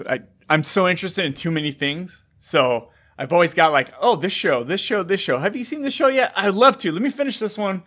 I'd love to get to that one. I want to get to that new zombie one on Netflix, Black Summer. Oh, yeah. I haven't seen that either. That's supposed to be a prequel to the sci-fi show Z Nation. Yes. Which is just super goofy. I had Doc on. Have you seen that show? I haven't seen all of the show, but I have seen good. Russell Hodgkinson. I had him on the podcast. That dude's super. He's just as the way you think of him as being Doc. Just really? Goofy. And yeah, he came on the podcast like a couple years ago. It's really cool. That's awesome. But that's supposed to be a prequel to that, which I don't understand because Z Nation is super goofy. Yeah. I don't know. But yeah, I want to get to that, but I'm still trying to get through Sabrina the Teenage Witch. I watched that. That's good. The new one? It's dark. David Rappaport casting, I believe, if I'm remembering correctly. It's good, and it has really good HDR. It looks so good on my TV. Oh, nice. I'm having this moment where I keep walking into people's houses and realizing they still have the sports setting on their television, and that some people don't care. How do you not care? No, some people don't know. They'll just have whatever standards. I tweak on the settings. I can't watch anything without adjusting something. Yeah, good. You're doing the Lord's work, sir. Yeah, I just bought an OLED TV and just watching some shows on it that I've already even seen just to see the HDR and stuff. And it's like, oh my God, this is way different. It's just way different. It's like certain things look like they're in the room with you, right? You see like a light bulb and you're like, that's not no normal light bulb. Like, that's in my house. Yeah. It looks so good. And it just blows my mind. Other people wouldn't care. They wouldn't even like, I don't care. I don't know. Yeah, I look at people's faces, and if it's on the sports setting, I'm like, this looks like I feel like I'm watching like a telenovela. Yeah, all that soap opera effect. Cards or something. Yeah, and I'm like, everything's super smooth. Yeah, weird. Like my girlfriend too. She doesn't really know, so I'm like, what kind of TV do you have? She doesn't even know the size or the resolution, and I'm like, God, you gotta do better if you want to be my wife someday. You're like putting her through like a little list of things. Like, well, she did this one okay. I'm gonna test her. What's HDR stand for? High dynamic range. Okay, you got that one correct. Yeah. She's like Googling very quickly. You know what though? I would have called that high definition resolution, so I would have gotten that incorrect. Yeah. So it can get the dark scenes brighter, the brighter scenes lower. It can marry the colors, bring in more range in between them.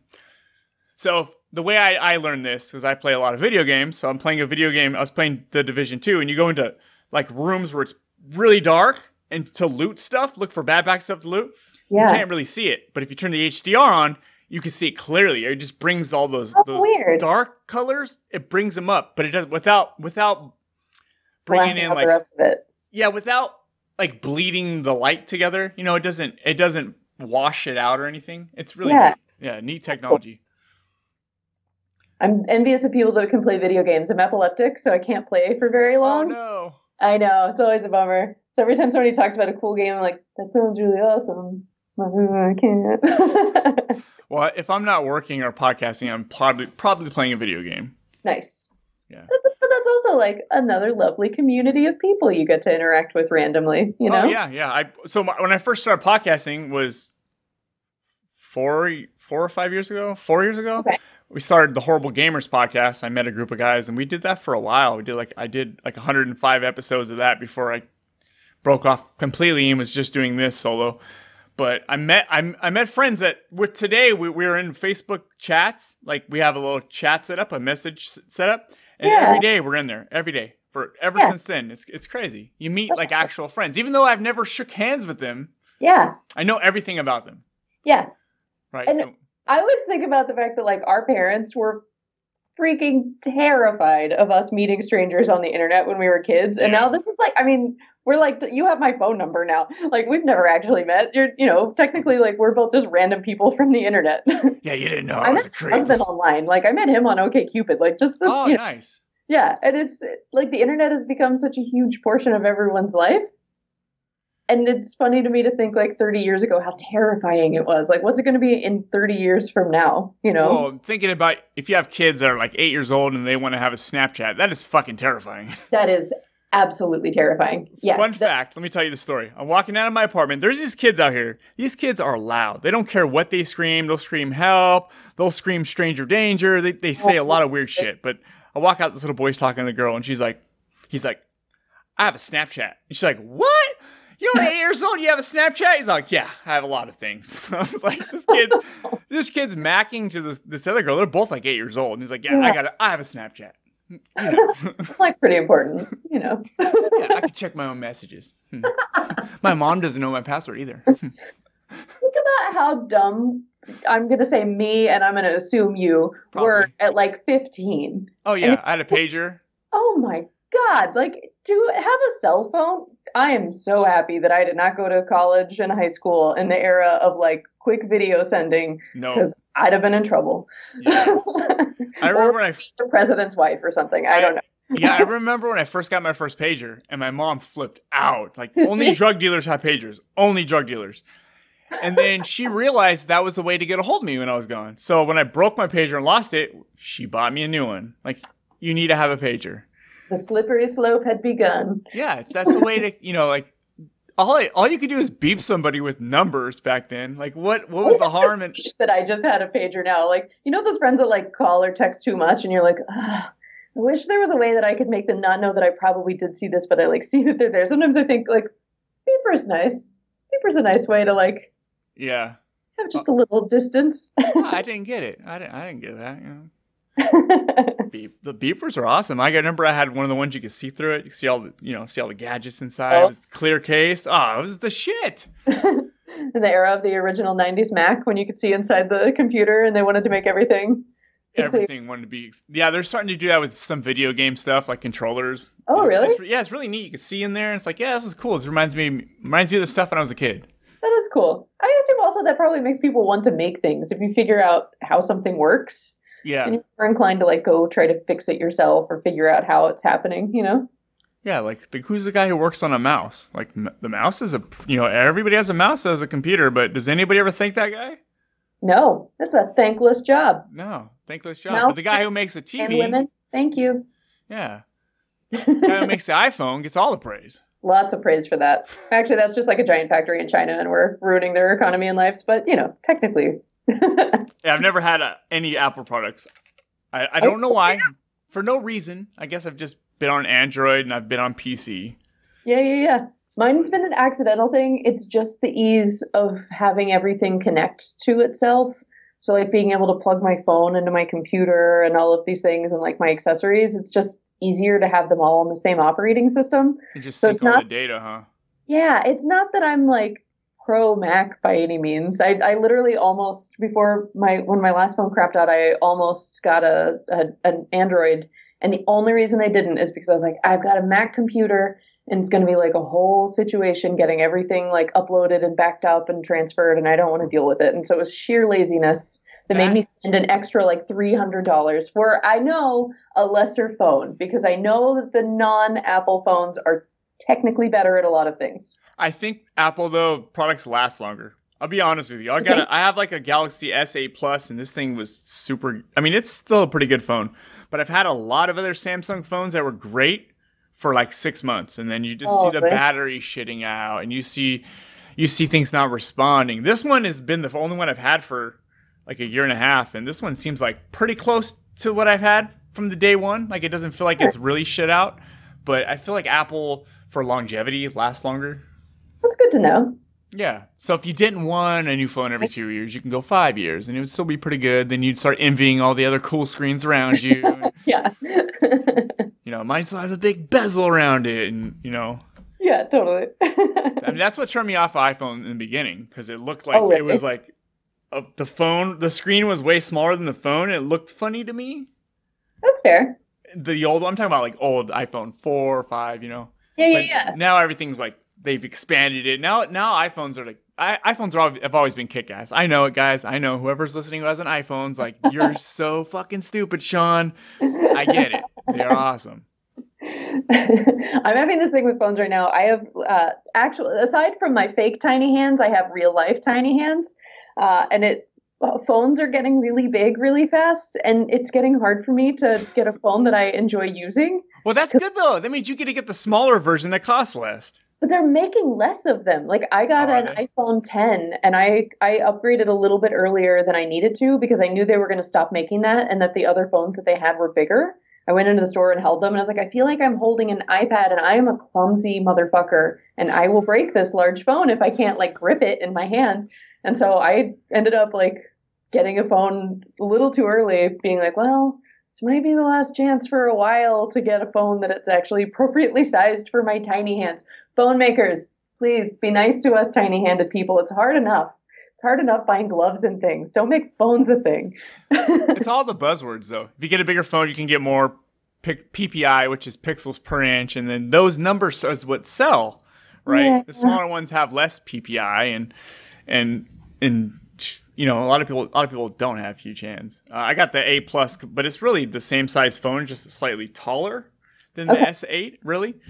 I had this phone for like a couple months, and I dropped it face down in a parking lot, shattered it. I was like, no! Insurance is like $250. I'm like, what kind of insurance is this? It seems like bullshit. That is bullshit. That's total bullshit. I had to pay $240, I think, and to get a new phone. But it's just like, they make everything's glass. The back's glass on phones nowadays. I had a horrible habit. I was keeping my phone in my back pocket. When I lived in New York, I bartended for a long time, and so I would keep my phone just so I had it on me, and it just became a normal habit. And I have dropped 2 phones into a toilet in my life at this point. Just from going to sit down and they fall out? Going to sit down. Yep. I wouldn't think about the phone being back there. I forget that it's there, and I, have to undo to do the business or whatever, and phone. And then you're just like, I don't want to like pull a phone out of a toilet, even if it's still technically clean. That's disgusting. You'll always think about where the phone was, right next to your face. So I've had to get very good about like just keeping my phone out of my pockets of various formats, or if I'm like hiking or something, like don't have it like in my sports bra so that it doesn't like fall down the mountain and I'm just like struck without a phone suddenly. Oh, come on. Women get to carry purses. You get this big bag of put your shit in. We have 2 pockets. I will give you that. I 100% give you that. Although, you know what? Fuck it. Carry a Merce. Just do it. Who cares? At a certain point, it's going to have to happen. So I get my wallet in my back pocket. Front right pocket is going to be my phone. Front left pocket is going to be my keys. Every once in a while, you forget. You put your phone pocket in with your keys pocket. It's too thick. You scratch your phone up. You got to remember what pockets you have your change. You can't put your change with your phone either, because that will scratch. Yep. Yeah, I do feel bad for guys. But this is why cargo shorts have existed so well for so long, So you guys have like a different little section for everything. You wear your purse on your legs. Yeah, I get it. I still have cargo shorts, but I've never put anything in those side pockets. No? No, I don't think so. Oh, good for you. I should put tater tots in there to eat them out all day. I mean, yes. I have snacks everywhere I go. I always have snacks. Tater tots. I would, if a tater tot would stay good for more than its 30-second window of glory, I would carry tater tots. They're delicious. Do you have an air fryer? I don't have an air fryer. Oh, I know. I tried to get like super healthy, and so I got rid of like all because I'm Southern. But it's an air fryer. It's just an oven. I know. I need to do it. I got rid of like almost everything and tried to do not caveman, but I was like, if I can't make it on a stove or in an oven, I'm not gonna make it. And so I got rid of like everything, like my rice cooker, my Instant Pot, like all of that. And now I'm like, that was stupid. And I'm just gonna have to like rebuy some of this stuff out of convenience. I love the air fryer. I make everything I can in that thing. Just I'll put in English muffins. Come on, perfect. Huh. English muffins. I make French toast with hamburger buns, and then you put it in the air fryer to cook it that way because you can't really fry a hamburger bun in there. So you cook it so it gets all the way cooked through, and then I make a breakfast sandwich out of that. That's amazing. Yeah. Whoa.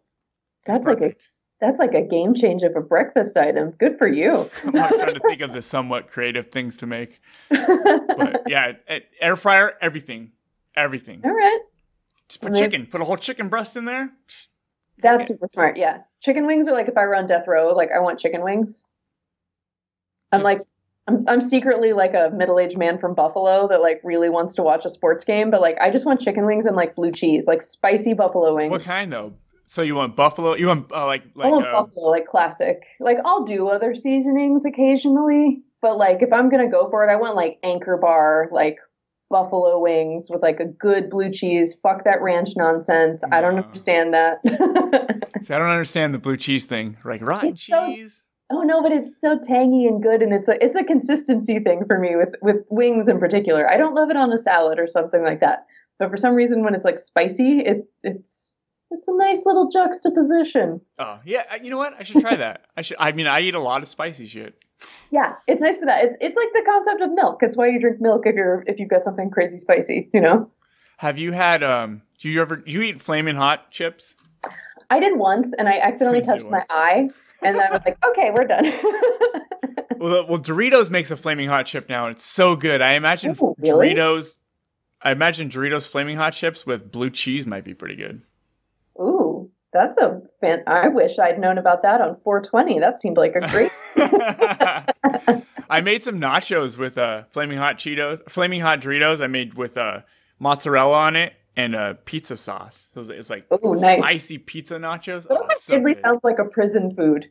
Also, because I watch too much Lockup and I see people like putting things from the commissary into like pizza formats. Yeah, I went to jail one time, and I'll tell you what they do in there is they all get together and make these things called I think it's called dope cake or something, where they just mash a bunch of shit together and they make this like cake honey buns and stuff, right? And they wrap it around the water heater to cook it, and I mean, trust me, they get really creative in there. Yes, but you have to. Yeah. You would have to. Like if you get like 10 items you can theoretically make something with, like you're gonna have to get weird with it. Yeah, for sure. You'll know there's some baller guys in there that have all the commissary shit. Like they have a lot of food and all the ramen noodles and all that stuff, and it's how they become the king. Everybody's coming to them. Yeah. Yeah. No, that was a long time ago, though. I never went to jail. It was a lie. It was a memory I lived. It was a fake. It was from the Night King. It was a fake memory of someone else's past. Trust me, going to jail one time and learning your lesson. Learn, like, this is what happens to you when you fuck up. It's a reminder to never do that again. There also should not be a stigma on people that have gone to jail, done time, and have come out and are good members of society. Like that's the whole purpose of it, isn't it? Why I've never understood the stigma. I think it's also just like coming from the area that I'm from. Like lots of people have gone to jail 1 or 2 times. Yeah, and so I don't understand when people get very upset about the like future of former convicts. I wish more people talked about it in a normal way. Well, sadly, there's people who get so comfortable with that life that they come out and they don't care if they go Sure. back because they're already comfortable with it. Like, I get warm food in here. I get a bed. Yeah. I always think, I wish the juvenile system was a better system, because I feel like that's kind of how that starts happening a lot of times when people are young and get put into the system, and then that becomes normal. And then you still get out and you're, 18 or something, 19, and you're trying to just be a normal member of society, and you're getting this shame from people. So why wouldn't you go back into the kind of old habits that got you in the first place? And a longer conversation, I'm sure. Well, yeah, you meet other people who have similar disinterests as you, right? Similar crimes in mind, right? And then you just become these, that's what happens, really. I mean, it's shitty that sometimes I did something when I was 18, I got in trouble. That follows me. Like, it followed me for so many years that, looking for a job's hard. Yeah, of course. And it's dumb. It sucks. Even though I stayed out of the system forever. Yeah. It just does that.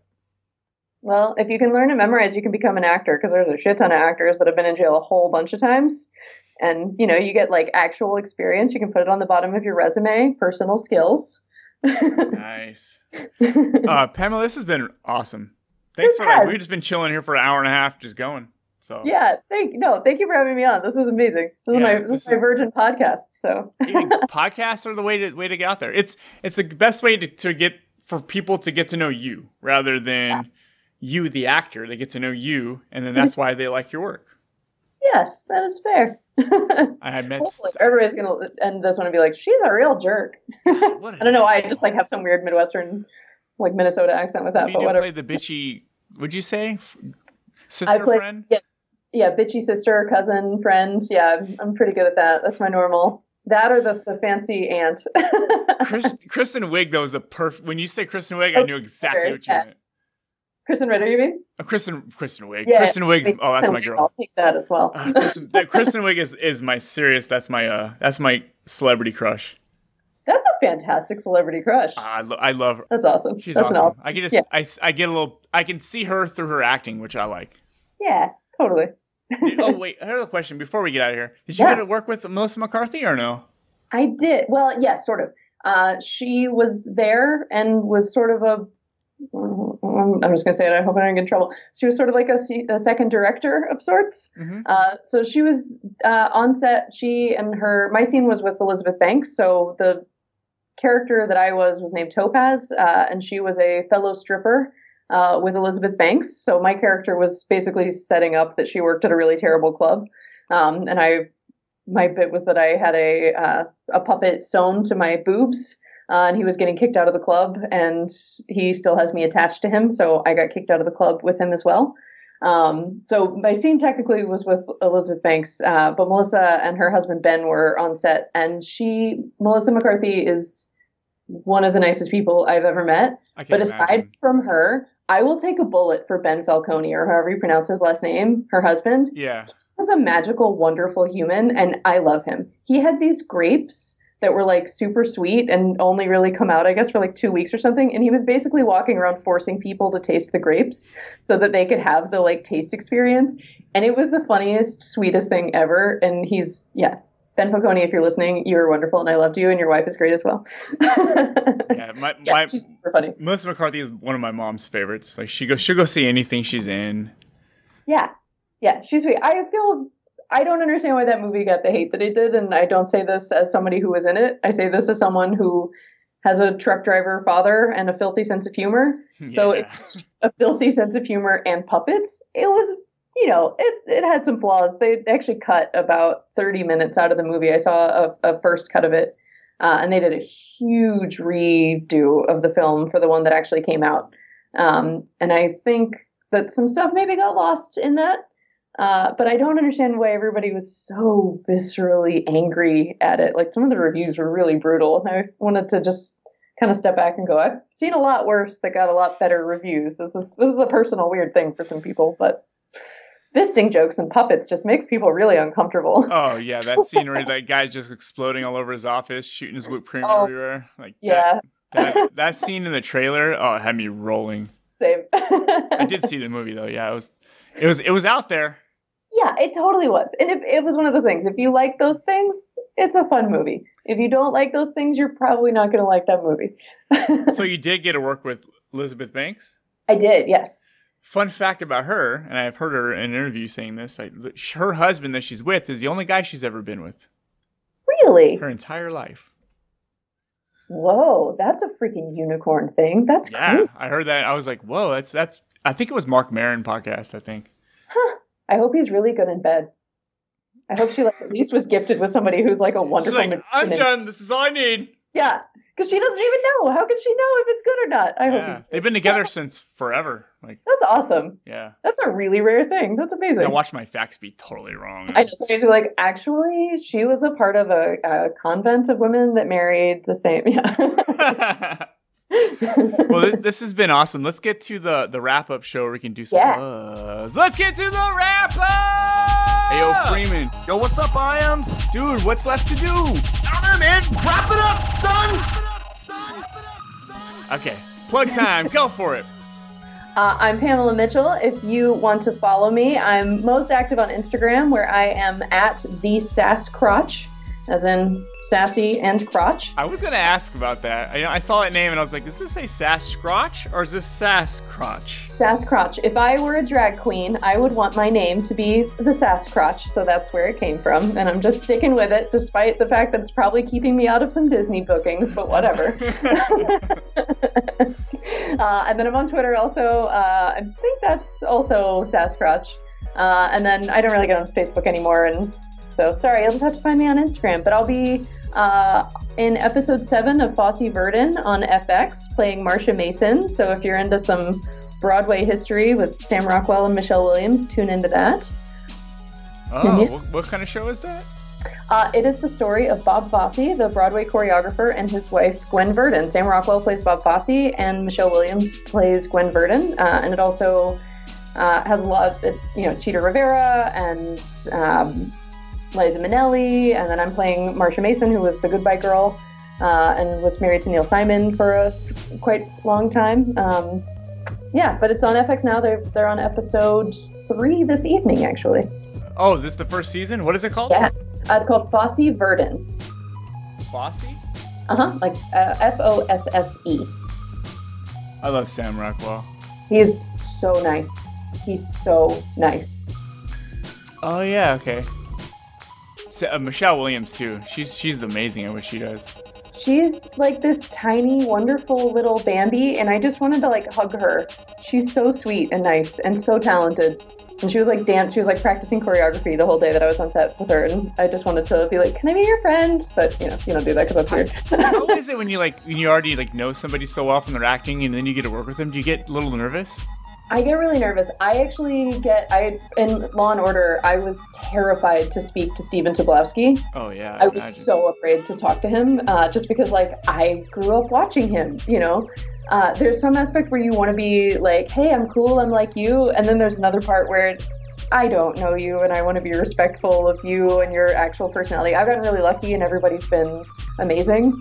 For the most part to work with. I'll keep my not so nice ones to myself, but overall it's been 95% wonderful. I did an episode of Chance, which was Hugh Laurie. It was a Amazon or Hulu show, excuse me.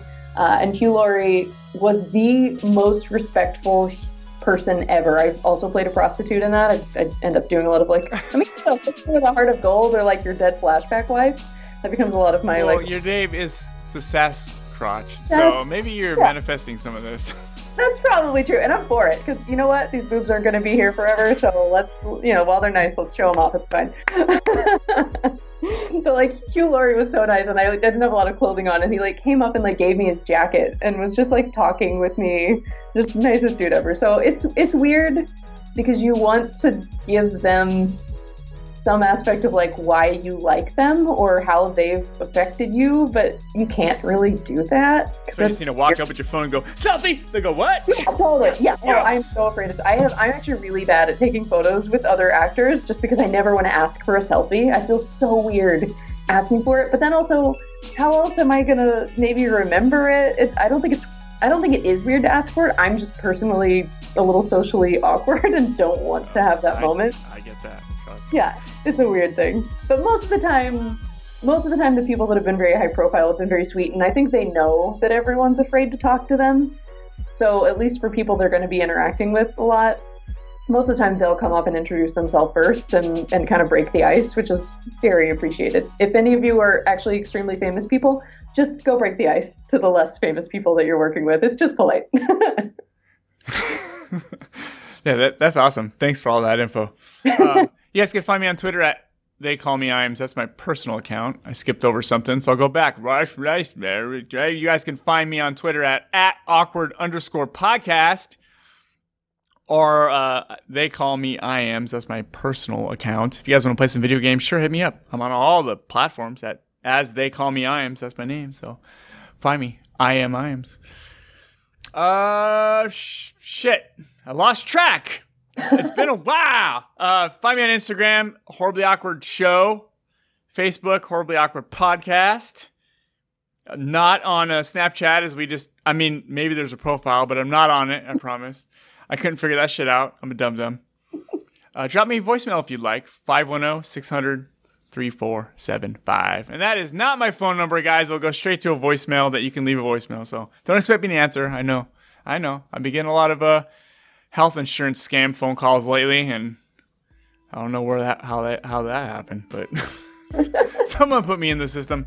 Drop me an email, horriblyawkwardpodcast@gmail.com. Yes, we hit the end!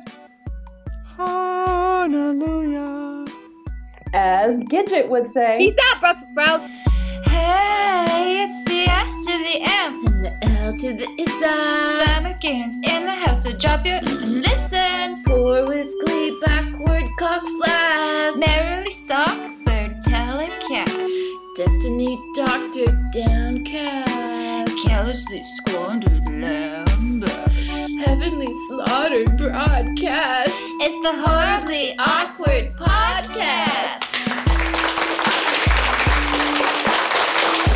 Okay, cool. That's all that matters. Okay, ready to jump right into it? So yeah, let's do it's it. very casual. I'll introduce you. I'll be loud and I'll be crazy like there's a crowd. There will be one later when I edit it in. But awesome. So it doesn't look like I'm just overly excited. Ah! Oh yeah, that's a Horribly Awkward Show.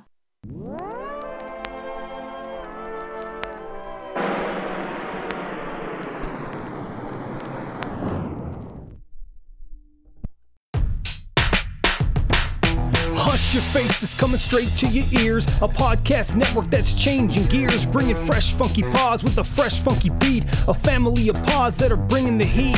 There ain't no stopping us. Keep coming back to us, sick ass pods that'll make you hush. www. Hush Your Face. www. Hush Your Face. www. HushYourFace.com.